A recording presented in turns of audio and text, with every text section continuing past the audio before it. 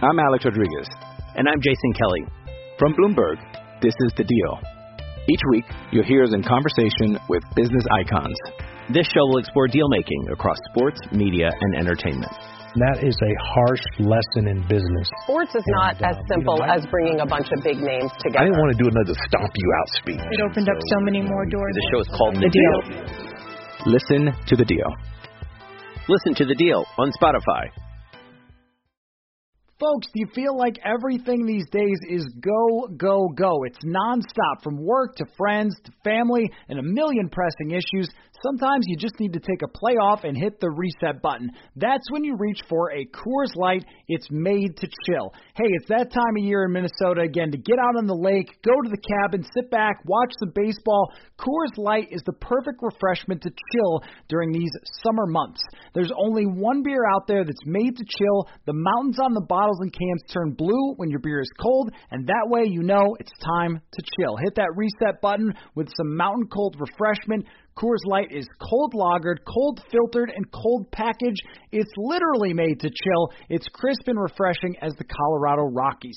Coors Light is the one you should choose when you need to unwind, when you want to hit the reset button. Reach for the beer that is made to chill. Get Coors Light in the new look delivered straight to your door with Drizzly or Instacart. Coors Brewing Company, Golden, Colorado, and as always, celebrate.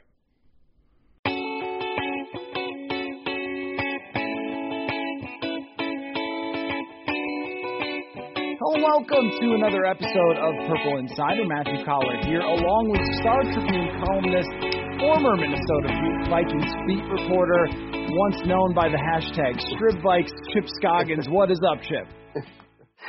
I love StribVikes. That's like your favorite thing, right?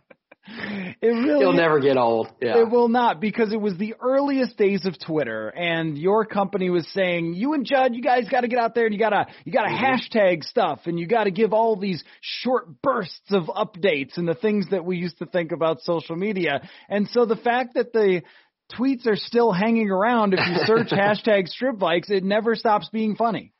They are so bad. So this would have been probably 2000 and would have been the 8th season or 7, probably 8, right? I think it was our second year together, or maybe our first year. But whatever I don't want to say it was the first year of Twitter, but it was like still kind of this novelty. Like, what is this thing? Like, what do we do with this? You know, it was like a new toy.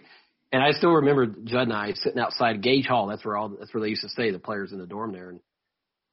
And on reporting day, and it would be like, you know, random player, you know, Anthony Herrera has, and then, you know, we would get these responses from people who were on Twitter like, this is great, keep it up. So, of course, that was like, you know, feeding red meat to the lions with me and Judd. Like, so then we went overboard with, but then we were told, you got to have StribVikes, hashtag StribVikes in there with all your tweets so we can, whatever you call it, have them all in one place and they can have it in, you know, like a file running. So, we were idiots.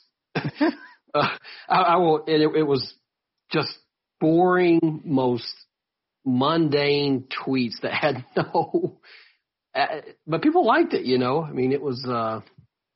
But it was trial and error, I would say, with us sending out tweets. We didn't really know where it was going, who was getting it, or. I did have a close friend of mine, who said, "I got to be honest with you, I had to turn it off. I had to stop following you guys because you're driving me crazy." It was there were so many of them. So, yeah, I just searched it, and I mean, it goes back. It goes back a ways. Like 2008? Yeah. There are thousands. Yeah, I don't know how many. Let's see. Well, there is one from 2018, me making fun of you. Oh, that's right. StribVikes. But yes, there are many. Well, imagine Judd. I mean, as people know Judd, you know, given this new invention, this new toy to blast out Vikings news.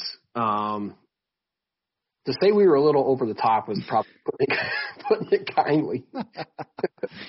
Yeah. Well, my favorite is anytime John David Booty shows up. My favorite John David Booty. So we always stayed out away from our hotel was away from the campus, you know, and there was an Applebee's there that we pretty much shut down every night. But so John David and another player, I can't remember who it was, lineman came in there and like saw me and Judd. And it was just, the look on his face was like, oh my God, not you again.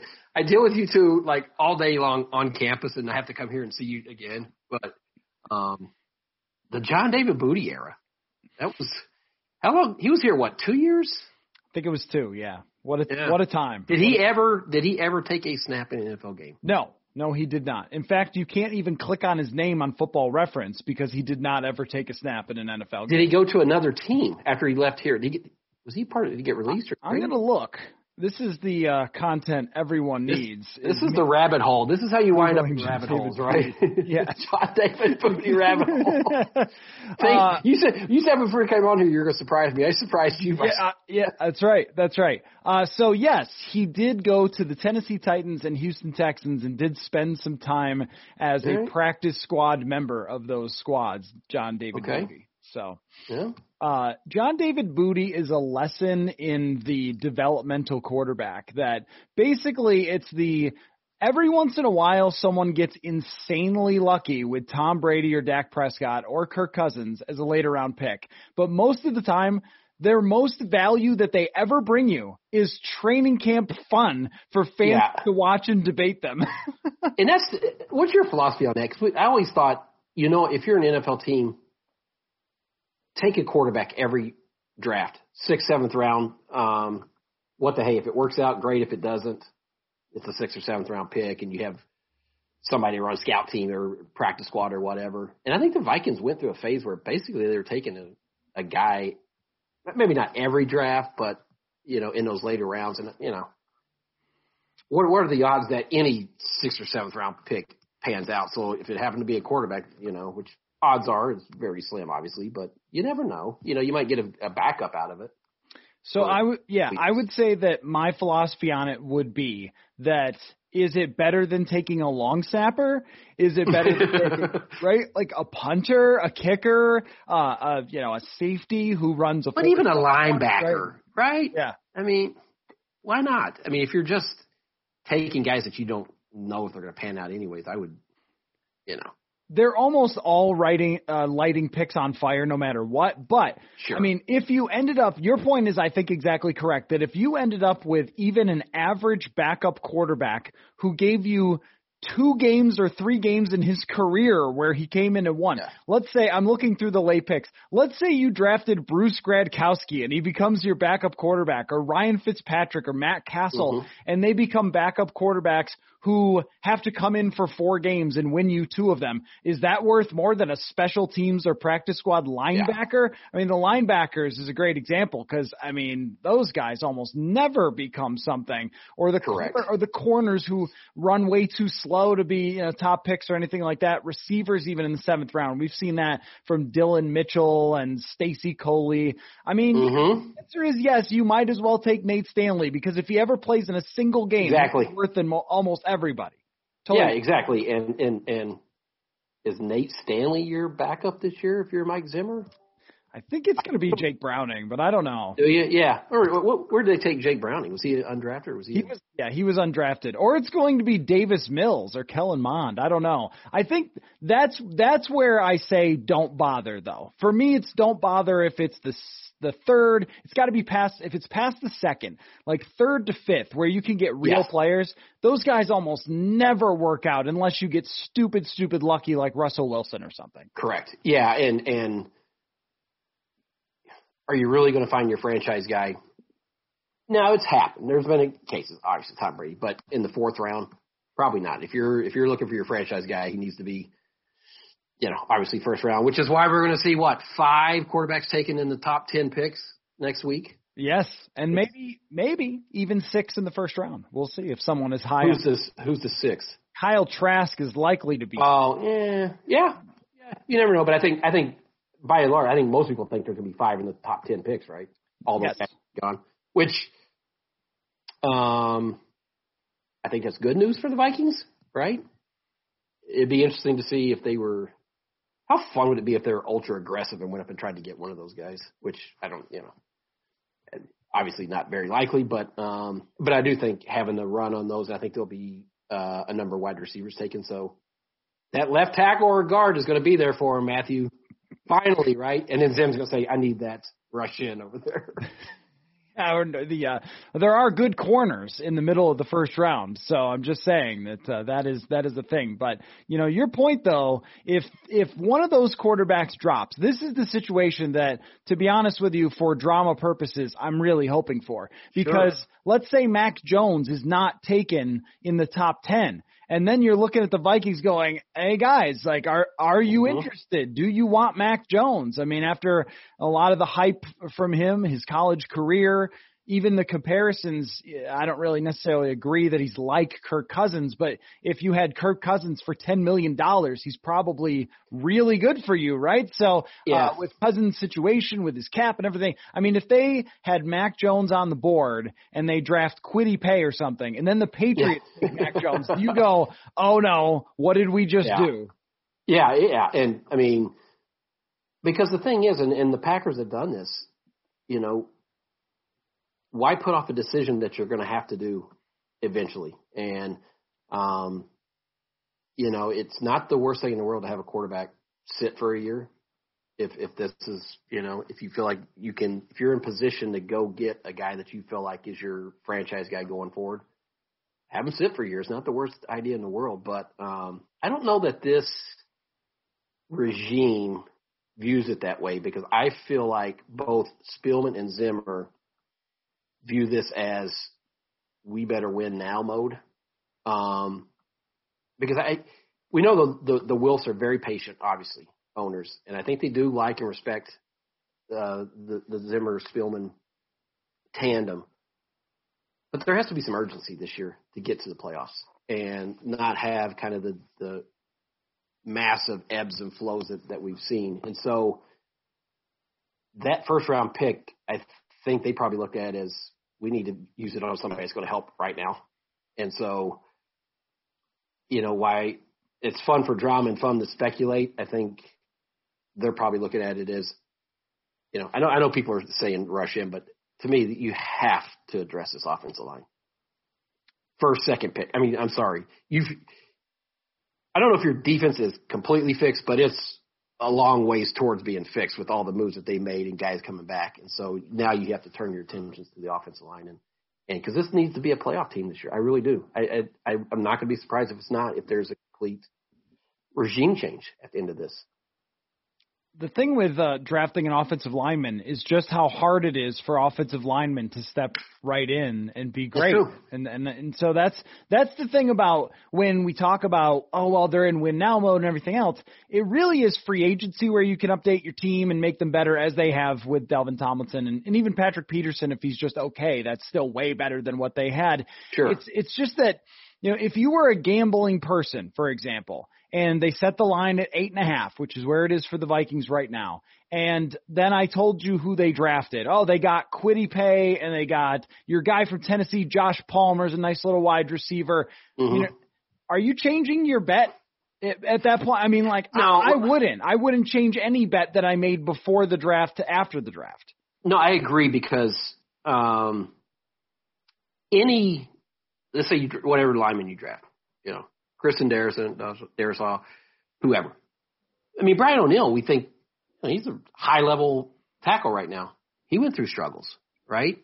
I mean, do we think Bradbury's the answer? That's a first-round pick. And so just because you're getting a guy in the first round, and I'm guilty of it too, and I think a lot of people are, is like, just get a first-round pick and then you're good. You plug and play. Well, they're going to have struggles. And with Cleveland, his situation is obviously different without the offseason and really just kind of things thrown together on the fly. And more inclined to give him a little bit of a pass on, his development. But Matthew,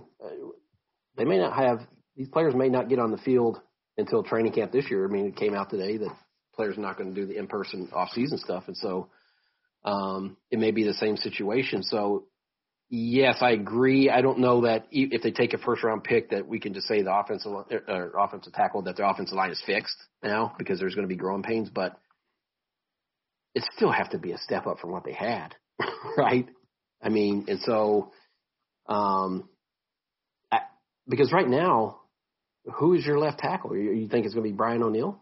Well, that's the tough part about making a step forward from where they were, because Riley Reef played really well last year. I mean, Correct. He was one of the better tackles in terms of pressure rate allowed in the entire NFL. So now you bring back Rashad Hill, I think is an insurance policy if the other guy isn't ready to step in. But there's a situation, Chip, where this is actually worse because the rookie steps in and is not as good as Riley Reef, and you still end up with the guard situation, which is why if they are desperate this year to fix this in the draft, I think you have to take someone like Elijah Vera-Tucker or Rashawn Slater, who can play guard at first. And then you're right that any guard is going to be better than Dakota Dozier was last year. And that's the thing. I mean, the Vera-Tucker kid from USC, I think probably would make sense because we don't know like what their thinking is behind the scenes. Is it going to be Brian O'Neill? Are they going to move Cleveland, kick him out there, or keep him at guard? And so without knowing how they view how they're going to do the left tackle position, my guess is if I had to put money on it, I probably would say they'll probably move Brian O'Neill over there and then put Rashad Hill or whoever you want. Because there's probably going to still be some veteran casualties because they make too much money, right, after the draft. And so you may be able to find a guy who still has some pretty good tread on his tires but just made too much money for the team at right tackle. And then you could plug that. Then you could take, maybe a Vera-Tucker, whoever your highest rated guard is on your board at that first round and put him in there. And that's obviously going to be an upgrade. And then your line is better. But you're right. I mean, the Riley Reef, I mean, you could make an argument he was their best lineman last year. Mm-hmm. Some might say Brian O'Neill, but Reef obviously had a big time bounce back season. And so you weakened your line there by not bringing him back. And maybe he didn't want to come back, obviously, after what happened previously. But if you're Kirk Cousins and you see this offseason, don't you think you're privately saying, hello, the defense is great. It's looking good over there. You're getting better there. But, where's the help coming on the offensive line? I have gone through this thought many times, Chip, where I'm like, I wonder what Kirk, says in the home privately about some of the things that they've done. Because when they traded Stephon Diggs, he did an interview and he sounded pretty down about that, naturally. I mean, it's not lost on Kirk Cousins how good Stephon Diggs was. So then they get incredibly lucky and land Justin Jefferson. He does the thing that almost nobody does, which is become an instant superstar. And so, okay, you're happy again. But at the same time, Adam Thielen's out for one game because of COVID. And you're like, okay, Chad Beebe, let's go, buddy. And, they beat the Panthers with those two guys, with BC Johnson and Chad Beebe. But it's almost like, he's got a great running back and he's had two great receivers and good tight ends, and there's not a whole lot to complain about there. So it's a good situation overall. But I wonder if he scratches his head just as much as us going, do you guys not realize it's the guard who's giving up the pressure all the time? Like, I even think if Rashad Hill was their left tackle last year, it's probably okay because teams were just attacking the guards all the time. I mean, you'd look at the third down tape and you would just see like, here's another blitz right up the middle because they know these guys can't handle it. And tell me how that's better right now than it was then as we go into the draft. Well, Cousins is no dummy, right? He knows that how much pressure he got just right at the gut and how many times where just the pocket just collapsed right in his face, and he's backpedaling and ducking and doing all this because his interior just didn't hold up against the pass rush. And so, and then he sees they bring back, the left guard, and there's been no upgrades yet in free agency, and obviously they made defense a priority in free agency. But yeah, I mean, I think it's probably human nature for him to think, okay, are they going to do anything here to fix, the weak area? And so because that's, he had a good year, but I'm sure in his mind he's saying, if we can shore up that interior pass rush and give me more time, then this offense can become even better. And that's the one thing with Zimmer. Every time I hear him talk about, the personnel they're at, and it's almost like, yeah, that offense, they're good. We're good there. They had a really good year. It's like, they had a good year. It wasn't a great year. Now, I know they finished top 10 in yards, but I think points, they were, 12? 11th, yeah. 11th, okay, 11th. So you're not top 10 in scoring, and that's all that. I don't care about yards. I mean, yards are nice. I don't say I don't care about them, but it's more about points, right? I mean, that's where you want to be. So you're not top 10 in points. So it wasn't a spectacular year. It wasn't like this is, an offense that like no other. Now you have really good skill position guys, but you have to be better. I mean, there's still room to get a lot better with that offense. And as great as individual seasons that Jefferson and Cook had and Thielen and catching touchdowns, I mean, there's still more to get from this offense if you can shore up that. And I think Cousins can be better if you give him more time and more, because he is we all know it. He's not Houdini back there. And so he's going to need more, structure and more things to be not perfect, but as close to, perfect as you can get him. And he's going to put up even better numbers. So I'm sure, he's probably like a little puzzled by what the plan is if they haven't told him. Now, there are other things that I had planned to talk to you about, but let me just follow up on this with one more question and a comment that you were actually dropping back and ducking in the pocket as you were saying that, which is funny. Yeah. It's like people who are listening can't see you. I can. And you were like ducking in the pocket and moving around. So, which is more than Kirk Cousins has done. Hey-o. So, okay. If you're Kirk and you get to the end of this year, let's just say that you go 10-7. So, I think this is our new average year is 10-7, and you lose in the playoffs because you face a good defense and just kind of go along the same track we've been going on since Kirk Cousins has got here. Do you wonder if Kirk Cousins would not sign a contract extension if they came to him? I've had this thought that I'm not sure that he would want to stay here forever if Mike Zimmer remains the coach and continues to want to just run the ball and not give him any guards. Yeah. Money, though. Money's the number one driver. And could he get the kind of money he would get here elsewhere? Let's not forget he's got pretty good receiving targets, and I know the line is the thing, but, he's surrounded by some pretty good talent. The other thing that I always say that people don't really factor in is, do people like living here, their family comfortable, are they comfortable with the organization? Those are things that we never know about, but, if they're going to keep paying them that kind of salary, it'd be hard to walk away from that if he's not going to get the same thing somewhere else. And we all know everybody, you can throw out all these factors, but at the end of the day, in professional sports, particularly NFL, number one criteria is how much money you're going to get, and most guys are going to take the most money. Yeah, no, I do agree. They should. Yeah, they should, because they have such a finite earning window that absolutely take the most money you can get. Although Kirk for his career is pushing 200 bills, by the way. That's insane. But I agree. It's very clear the fact that he doesn't want to restructure his contract or whatever, and the way he fought for his money. And again, not disparaging that, because I would fight for my money. I want you to get more from the Strib, Chip. But are you listening, bosses? Yeah. So I keep that consistent. I want you listening to make more money and everybody else too, and get what you're worth. And quarterbacks are worth a lot of money. But I do also think that a quarterback in the NFL has kind of a number once you clear a certain bar, so you are going to get paid. And I just wonder about after this year, when he's looking at that, okay, $45 million contract, which is untenable, or salary cap hit, which is untenable. If he told them, I'm sorry, guys, it just seems like you don't really love me here. Like, you like me, but you don't really love me. And if you're keeping Zimmer, maybe I want to go to a team that's just going to let me throw all over the place just to see how it works out, so trade me. I just wonder if he gets sacked 50 times, if he's pressured all the time, if it's the same sort of underachieving, or maybe he could have done more if this, and this. I wonder how that wears on him, because even me talking about it, it gets really old talking about it. Well, I'm sure, because here's the thing. Who's going to get the most criticism in that?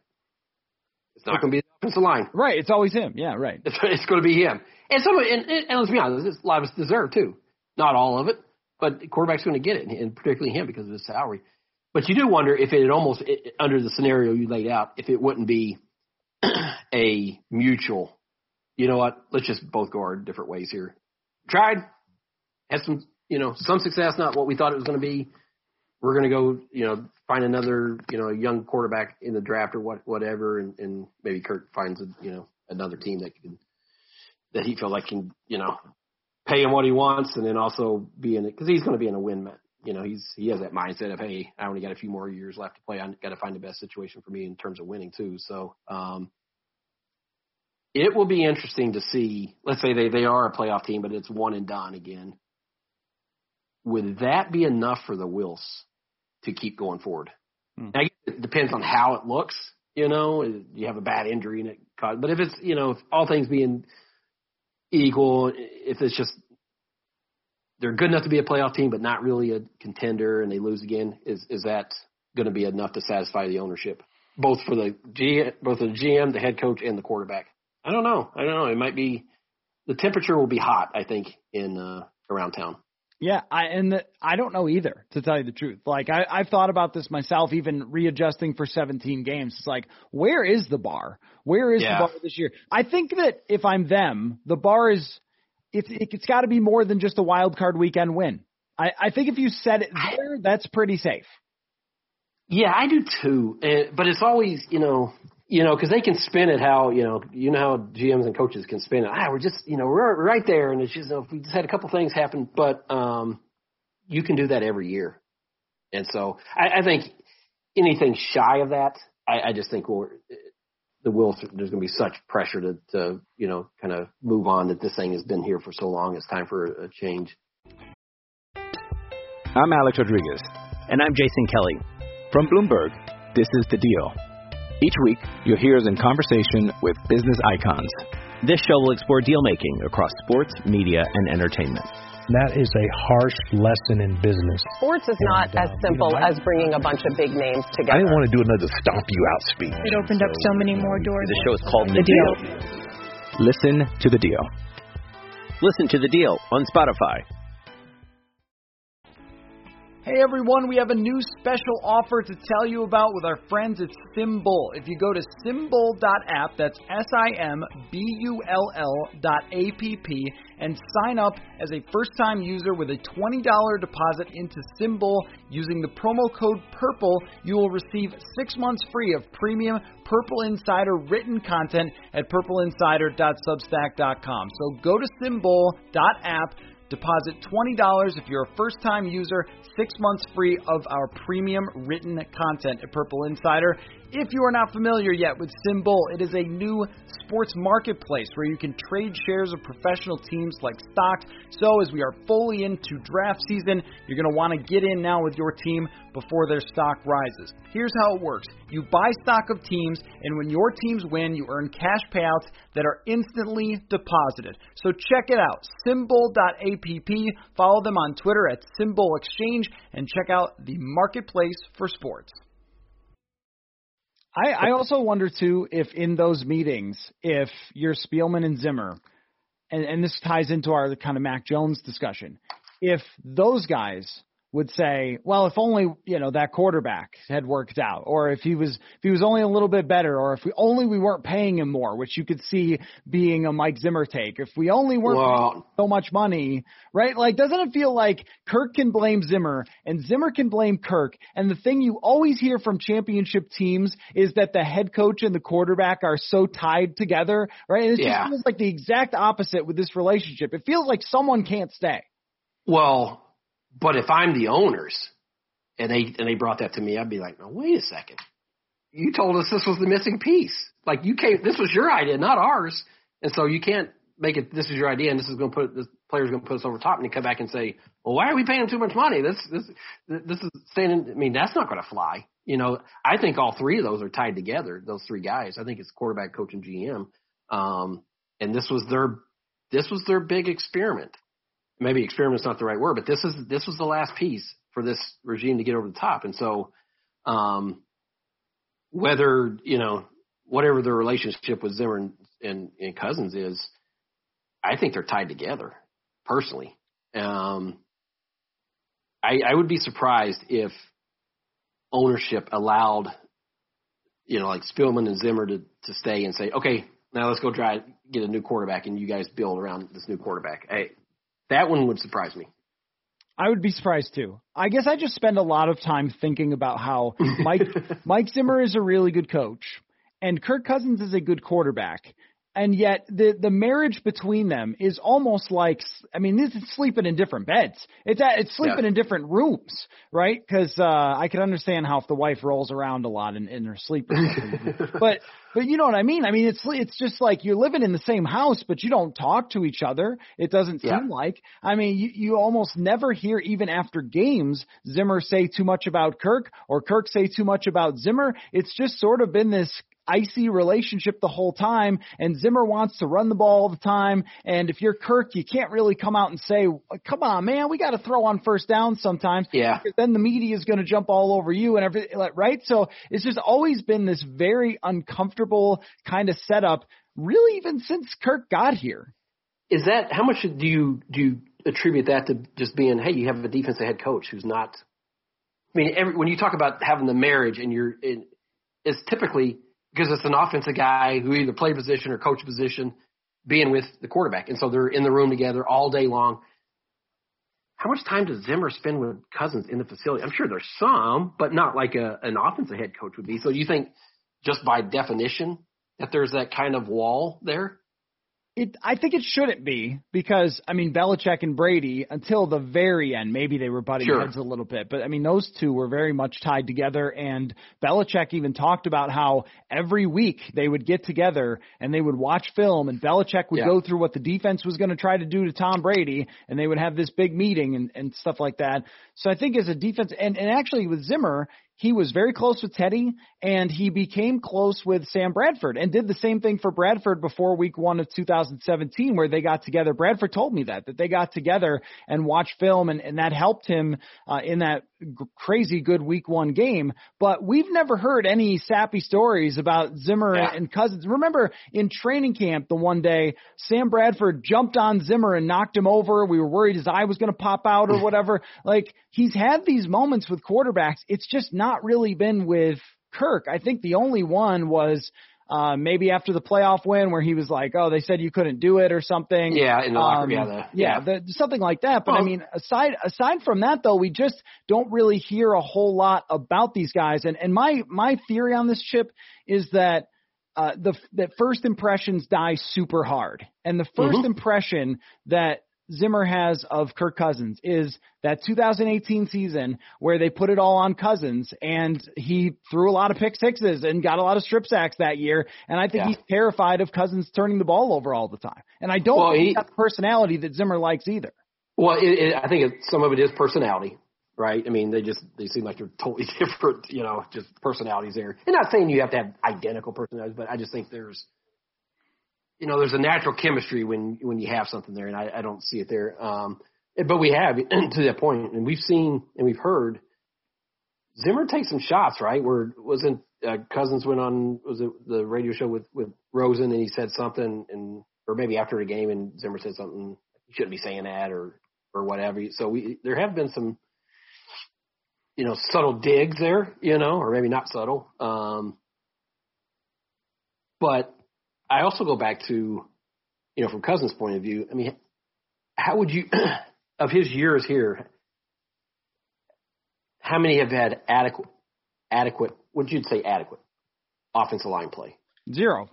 I mean, zero has had adequate offensive line play. Now that said, because of his salary too? I mean, Zimmer's right. I can say but yes. I mean, we could talk ourselves in circles on that. Right. But he could come back and say, well, you put it all on the defense. You put all your issues on defense. So I also think it's overstated. Like, as weird as it is to say which part's overstated? The offensive line impact on Cousins. Like, he's also had career high numbers. He's also had plenty of situations to win games where he didn't. That it was not the offensive line's fault. And that I think is probably where Zimmer comes in and says, he looks back at the tape and says, okay, I know our guard broke down, but can't you make a play? And the answer is, well, not really with his skill set. Yeah, it's become convenient to just put it all on. Well, he, for the Cousins, supporters to say, well, if he had any kind of offensive line, he would be great. I don't know. I mean, he's really good at certain parts of, obviously, his accuracy, his downfield throws. I mean, he has some really good strengths. But but we've also seen in 2-minute situations where it just looked completely chaotic. So in those, I mean, he's also won a playoff game with some late throws, so it's not like he's never done it. But it's, I think people want to just see it as it's this thing or it's that thing. Mm-hmm. Yes. Offensive line is terrible or Cousins. Well, it's not that more complicated than that, right? But I do think if you are going to maximize Cousins, and if you upgrade the line, then you'll know for sure, I think, right? You'll just say, you know what? We can't say the offensive line failed him. And if it doesn't work, then you move on. But, whether Zimmer and him are ever going to be super close, I don't think that's going to happen. But that should not be a hurdle for them being successful, I don't think. I mean, I just think that's – if they're going to use that as an excuse, then just move on and start over with everyone else because it's, I just don't think they have to be best friends or even have a super tight relationship because I just think he's with, I know Zimmer had it with Teddy, but he's a defensive guy to focus primarily on his defense. And so I don't know that he's ever going to be super close with his quarterback. But the thing that goes along with that is that Zimmer is pulling the strings with the roster, and that has become very clear. That to me is the story of this offseason, Matt. I mean, yes, Spielman is Spielman's his boss, right? We say Spielman's his boss, yeah. I don't think so. In structure, like if you put an organizational flow chart. Yeah, if you made a flow chart, that's what you would assume. But I think the moves tell us differently. I think it's Zimmer shots. 100%. I mean, Zimmer went in there and said, "I'm not having another defense like this," and guess what? They put all the resources on defense this offseason. I mean, it's clear he has, I don't know if he has control over the 53, but he has considerable input on how that looks. And that to me has been eye-opening, just and maybe it shouldn't be eye-opening because we've felt this all along, but it really hit home this offseason. Because I thought for sure offensive line would be the number one priority this offseason, and it hasn't even been close to that, obviously. It really is not, and we'll see if it is on draft night. Just let me make an analogy about Cousins and just this situation. It's almost like if your kid was playing basketball, say, Chip, and you bought them shoes and you got them the jersey and you signed them up, and so you did everything for them, but you said you got to find your own ride to practice, and also I don't really like you playing basketball. Like you can, but I don't really like it. And then so like your kid is like, okay, I can play basketball and I will, and they might be okay, but they miss practices sometimes because you didn't take them. And it's like the same thing with this, where it's like Kirk Cousins has performed at a pretty decent level. I mean, a good level in terms of statistically, of course, over these 3 years. And he's gotten the offense to where you can count on it being at a certain level, which is good overall. Mm-hmm. It's just, if you gave him a ride to practice, would that help? Like, that's your guard here. And it just feels like they've wanted to say, too bad, kid, you're on your own a little bit there because you cost too much gas money for me to take you to practice all the time. But this is where I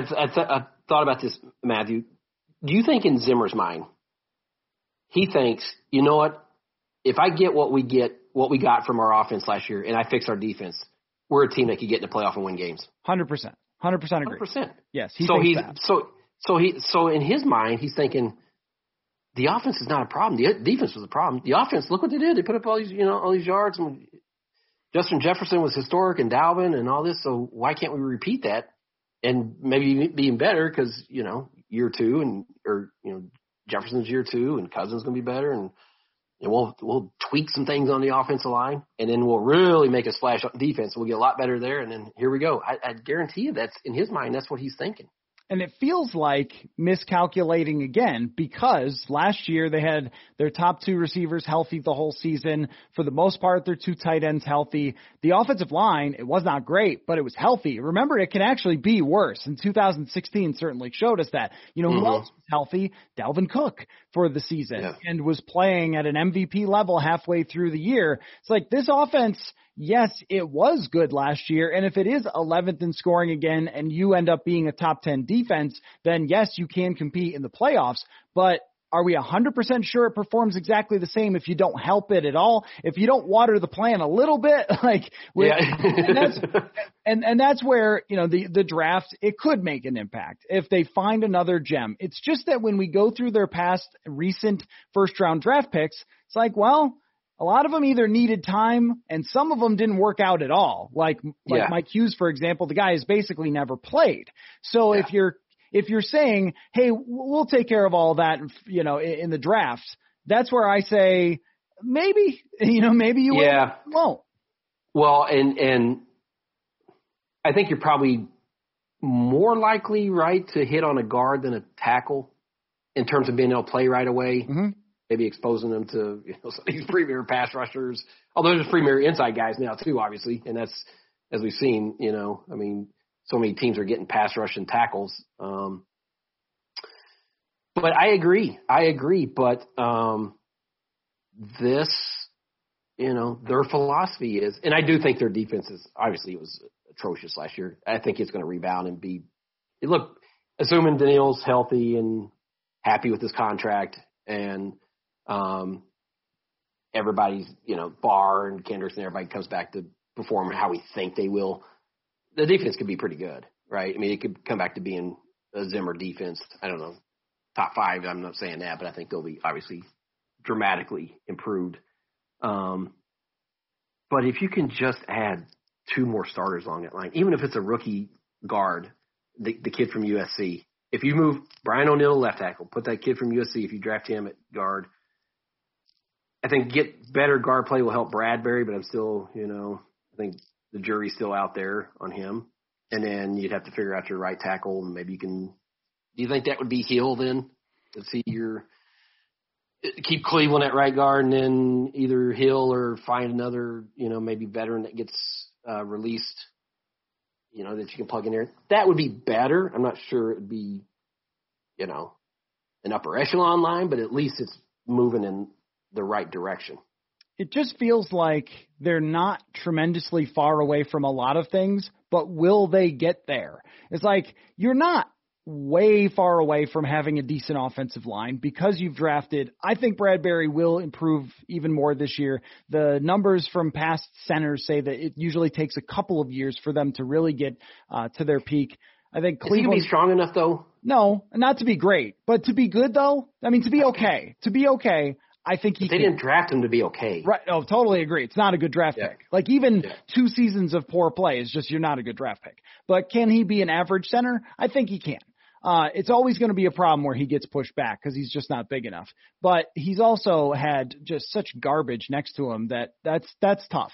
And it's rotating garbage too. It's not even the same 2 guys. But you've got like O'Neal is good, and Cleveland I think will improve, and Bradbury, okay, let's say he can get to average, and you feel close, but it's like they spent this offseason putting so much into the defensive side, and they didn't even sign their version of a Mackenzie Alexander for the offensive line. There wasn't even that guy where they got for the veteran minimum where you went, oh, actually, he could be pretty good. Like Mason Cole's not that guy for me. I mean, maybe he will be and shock me, but I don't think he's that guy. So it's like they didn't even take runs at those guys, which I guess that's where I wonder, is there some other thing to drop that we don't know yet, like chasing after Eric Fisher or Mitchell Schwartz, who are both free agents and injured, or trading for Orlando Brown, or like, is there some other thing that I'm missing here? Because it doesn't feel like you're that far away. No, and especially like, what do you think the reaction on Vikings Twitter is going to be when they take a rush in the first round? I don't think it's going to go over well. Yeah, I don't think so either. I think anybody but Christian Darrisaw or Rashawn Slater will be, or Vera Tucker too, will be a major disappointment. Rashawn Slater is probably going to be gone, right? He's not. I think so. But Darrisaw or the Tucker kid from USC, they should be there, and I think it just makes too much sense for them not to take one of those. This is the time just to play it straight. Get your defensive end in the second round, third round if you have to. But if you did that, I think people would say, okay, you feel better about it. And then maybe there is another move, although I don't know the money situation if they're going to have it to be able to make another significant move for a veteran along. But who knows? Maybe they will. Then you feel like, okay, it's moving. It's going to be better. The offensive line is going to be better, and so. But it's if it's another defensive player in the first round, you're going to be scratching your head like, when are they ever, do they not see this in the same light that everyone else is? I think a lot of it to me though is, and I would love to, Zimmer always talks around when you ask him just kind of what is the plan at left tackle, if it's going to be O'Neal or something, and that to me is the key piece of this whole thing, right? Folks, the football offseason is off and rolling, and SotaStick has you covered with Minnesota sports-themed gear. Some of my favorite football designs that you have to check out include the Chuck Foreman Spin Doctor gear. You can commemorate Randy Moss's disgusting act on a shirt or a hoodie. And if you're old school, check out the Purple People Eaters design as well. Go to sotastick.com and check them all out. If you use the promo code PurpleInsider, you can get free shipping on all your Minnesota sports-inspired gear. All of their apparel is screen printed here in Minnesota on super soft, super comfy shirts and hoodies. You will love it. Plus, keep your eyes and ears out for our giveaways going on this show as well on social media. Follow them at SotaStick Co. on Twitter and at sotastick.com for your original Minnesota sports inspired goods. Code PurpleInsider for free shipping.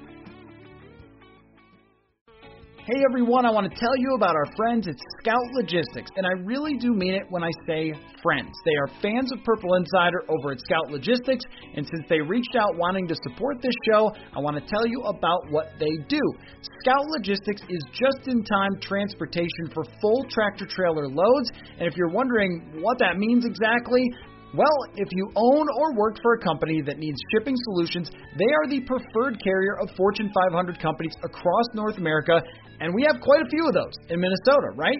They can ship perishable, non-perishable, FTL, or LTL, and they have on-time delivery rate of over 99%. So, if you're like them and you enjoy the show and you have shipping needs, check out scoutlogistics.com or call 855-217-2688, extension 232, to connect with them directly to find out how Scout Logistics can minimize risk and overperform and go the extra mile for your company. Who's playing left tackle is not a place you want to be before draft time, in my opinion. And I'm sure they know, right? I mean, I'm sure they have their plan that, hey, Brian O'Neal's going to be our left tackle, and probably already communicated with them, if that's the plan. But, I mean, it's not like they're just winging it. It's like, well, let's see who's there. Are you sure? With this team in the offensive line, are you sure they're not just winging? Maybe they are. They are. I don't think they're just winging it at corner or linebacker. No. Well, hey, with the Gladney situation, does that mean they need another corner now? Possibly. I have uncertainty there. I have brought that up. You might get the best corner on the board. I'm just saying. I'll tell you the truth, I wouldn't even be against it. Like, corner is so important in this defense, yeah. I wouldn't even be against it. And I do think they have enough money to still bring in a guard. It's just that all the guards have kind of gone off the board. And there was one guy left, Austin Blythe, who we looked at and went, well, maybe he could be an actual improvement. And then he signs with Kansas City. So we're kind of in that spot again where we're going, yeah, they still have enough cap space to get someone, but who exactly, unless they're making a trade or a surprising late signing. Is Jake Long still around? I think probably is. Do you know what I was going to ask you? And this is like a classic Vikings conversation. The classic Viking conversation is, I have a topic I want to talk about, but man, the offensive line. Am I right? I know. I know. Well, it's been like a 3-year theme or longer, but the entire time I've lived here, it's been a thing. They have not had really. 2017 is the only decent line, and I wouldn't call it great since I've lived here, Chip. Yeah, and we were talking about this, back when Childress is here. I mean, you think about, they went out and got Steve Hutchinson and spent so much money to get, they had the poison pill, and really that line, as much as we, Bryant McKinney kind of drove us crazy sometimes, when he decided to be good, he was good. And, and Burke, and then John Sullivan at center, and Phil Lodeholt, I thought was above average right tackle. He never made a Pro Bowl, Phil, did he? I don't think so. But he was good. He was good though. right tackle. Anthony Herrera, I thought was a good guard. I mean, they invested in that position, and I think it really was something that they saw as a critical component to what they were doing. Is like spend money they gave Steve Hutchinson at the time was, and so yeah, it's funny how it's just kind of it's not fair to say it's become an afterthought because they have Brian O'Neill, Cleveland, Bradbury. Now we can argue whether they picked the right guys in some of those situations. Not O'Neill obviously, but so it's not been an afterthought. But it's just it just hasn't paid, it hasn't been paid the same urgency or attention as other areas, obviously. It has been a money afterthought. They have ranked 32nd in the league every year in offensive line spending since Kirk Cousins has been here.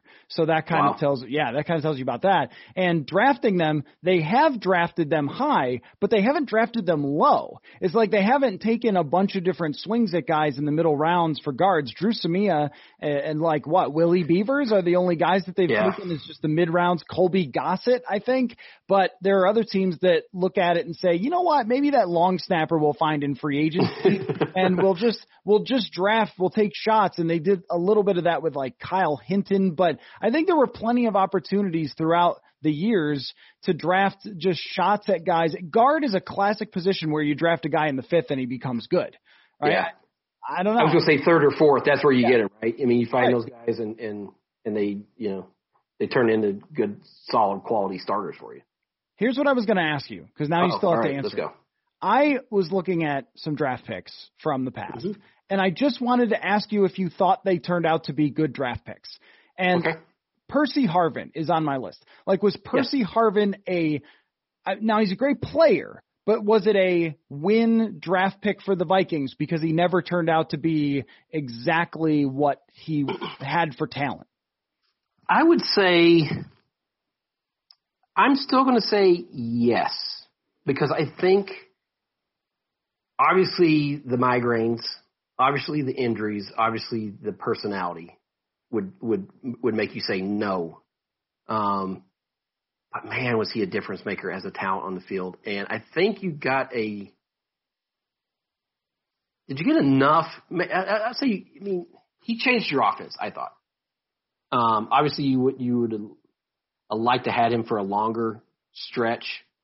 And then it would be an obvious answer, but I still say yes, as complicated as his time was here. I still think the dynamic skill set that he brought was worth the draft pick. He was one of the most fun players I think I've ever seen, and I just wish it went on longer. It's kind of it goes under the category of kind of sad. And Matthew, I remember the first. They'd always do the draft, and then they had like a mini camp afterwards. And it wasn't the rookie mini camp, but it might have been the rookie or when the veterans came too. And I remember standing there by Kevin Seifert, who was at ESPN at the time, or still is.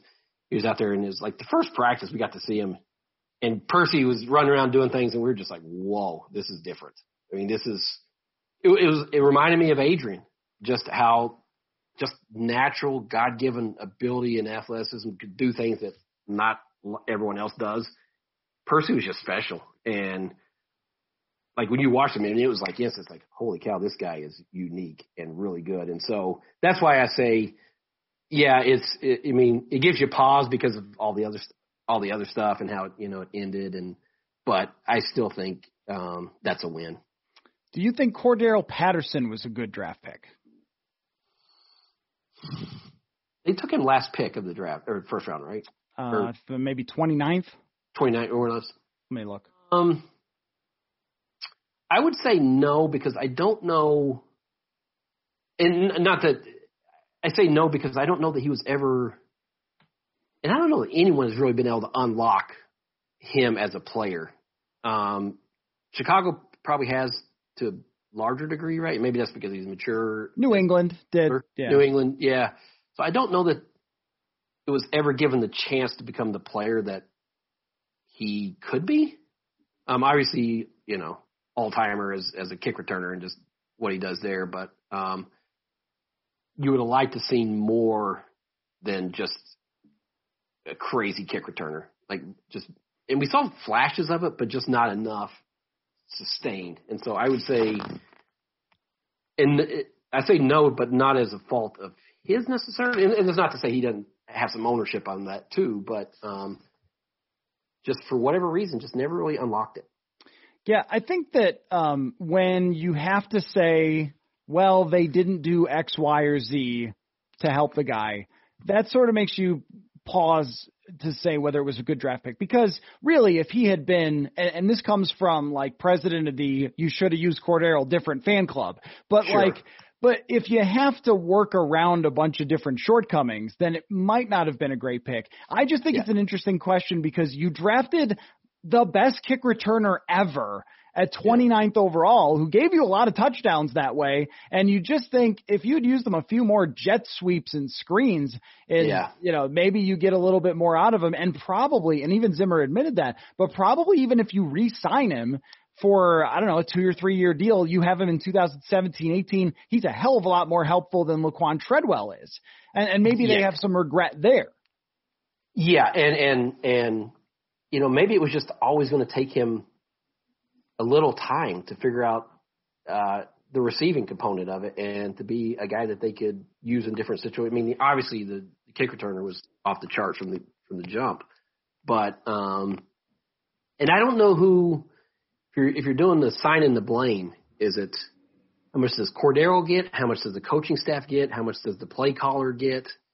And not figuring out, hey, you got this really gifted player who has some unique skill sets and not being able to draw more out of it.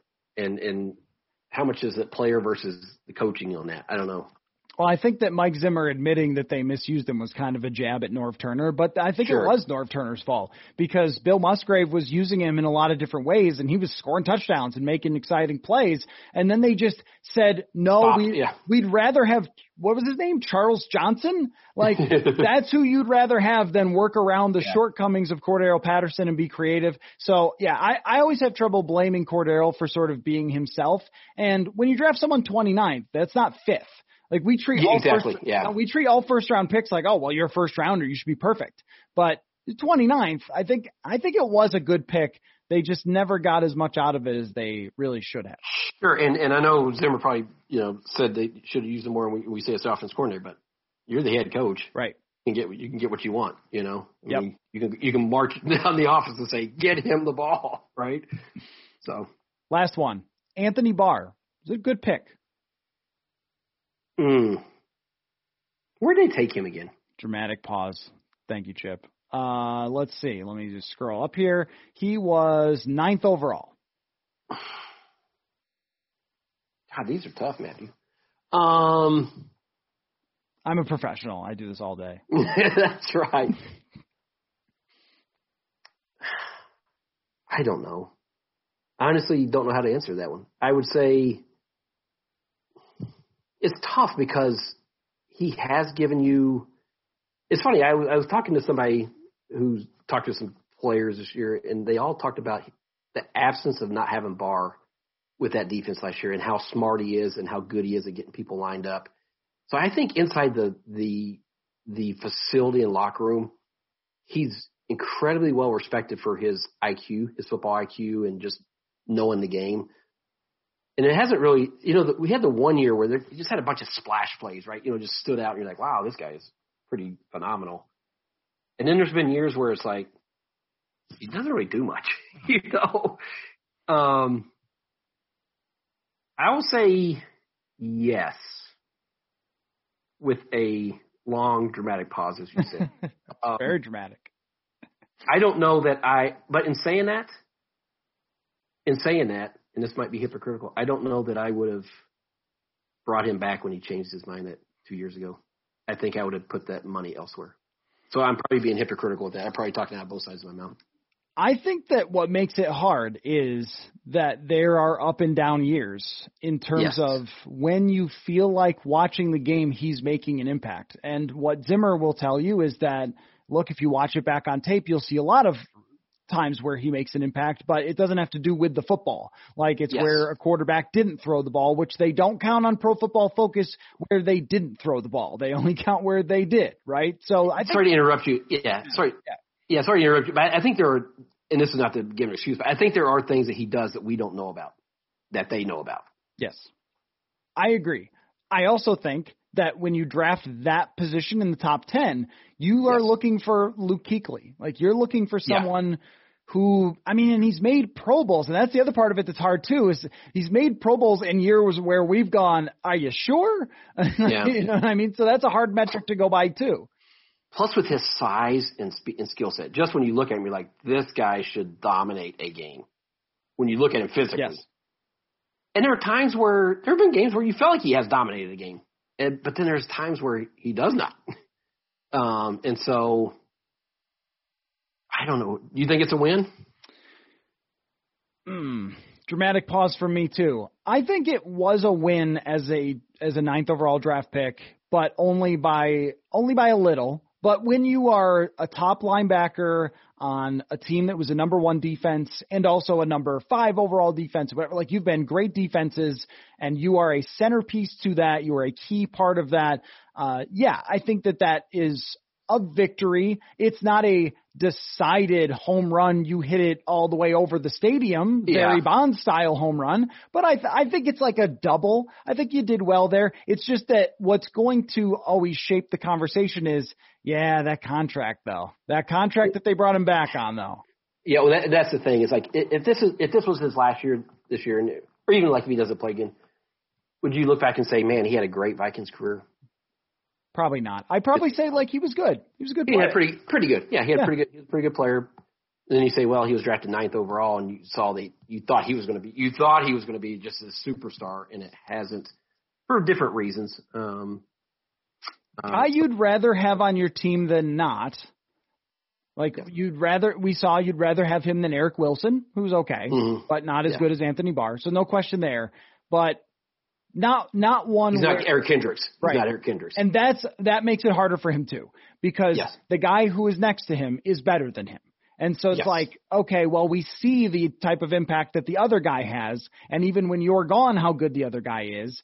And so this whole idea that, he makes Kendricks better, well, I guess not, because Kendricks was playing all pro level last year. So there's a little push and pull here, but I think the answer is slightly yes. And then wasn't Aaron Donald taken like 2 picks later? So you also have to forget about that. That's right. Yeah. So I think we're in the same boat. I think most people would say that too. You know, I don't think nobody's going to say, he's been a bust. I mean, it's not that. But I think a lot of people would say when he did come back and that contract you gave him probably limited your ability to improve this team in areas that were more important than there. And so I think that's part of the conversation too. By the way, before we wrap up, just want to say the Aaron Donald thing is a reason to just draft the best player. Just draft the best player. Don't draft what you need, just draft the best player. And I think that they thought Barr was the best player at that time, so that's fine. But I'm just saying, like, this is when you go, I don't know, we already have a defensive tackle. Like, but if he's the best guy, you just And I do think with that, I think Zimmer saw him with his defense and said, this is the guy I fit in my defense that makes it. And so part of it was the head coach with his scheme and an idea of what he wants, and he saw him, and he's like, and I think that's why Zimmer is so married to Anthony Barr. Just, he knew right away, this is the guy I want in my defense, running my defense, That circles back to first impressions die hard, I think, with Mike Zimmer. So exactly. It's always so much fun getting together with #StribVikes and talking football with you. We don't do it as often as we used to get to do, but I love it every time we can get together, man. It's been great. I know. I love doing it. Thanks for having me on, and I'll see you at the draft probably. Yeah. Can't or wait. here, virtually. Somewhere. See you virtually. Yeah, that's right. Day 3 conference calls, man. Oh, man. We'll be there. There's a book to be written about those. I was going to say, you're not going to join for all 11 of them or whatever? No. Okay. No. All right. Well, can leave that to Ben and Andrew. Thanks, Chip. That's right. All right, brother. We'll see you.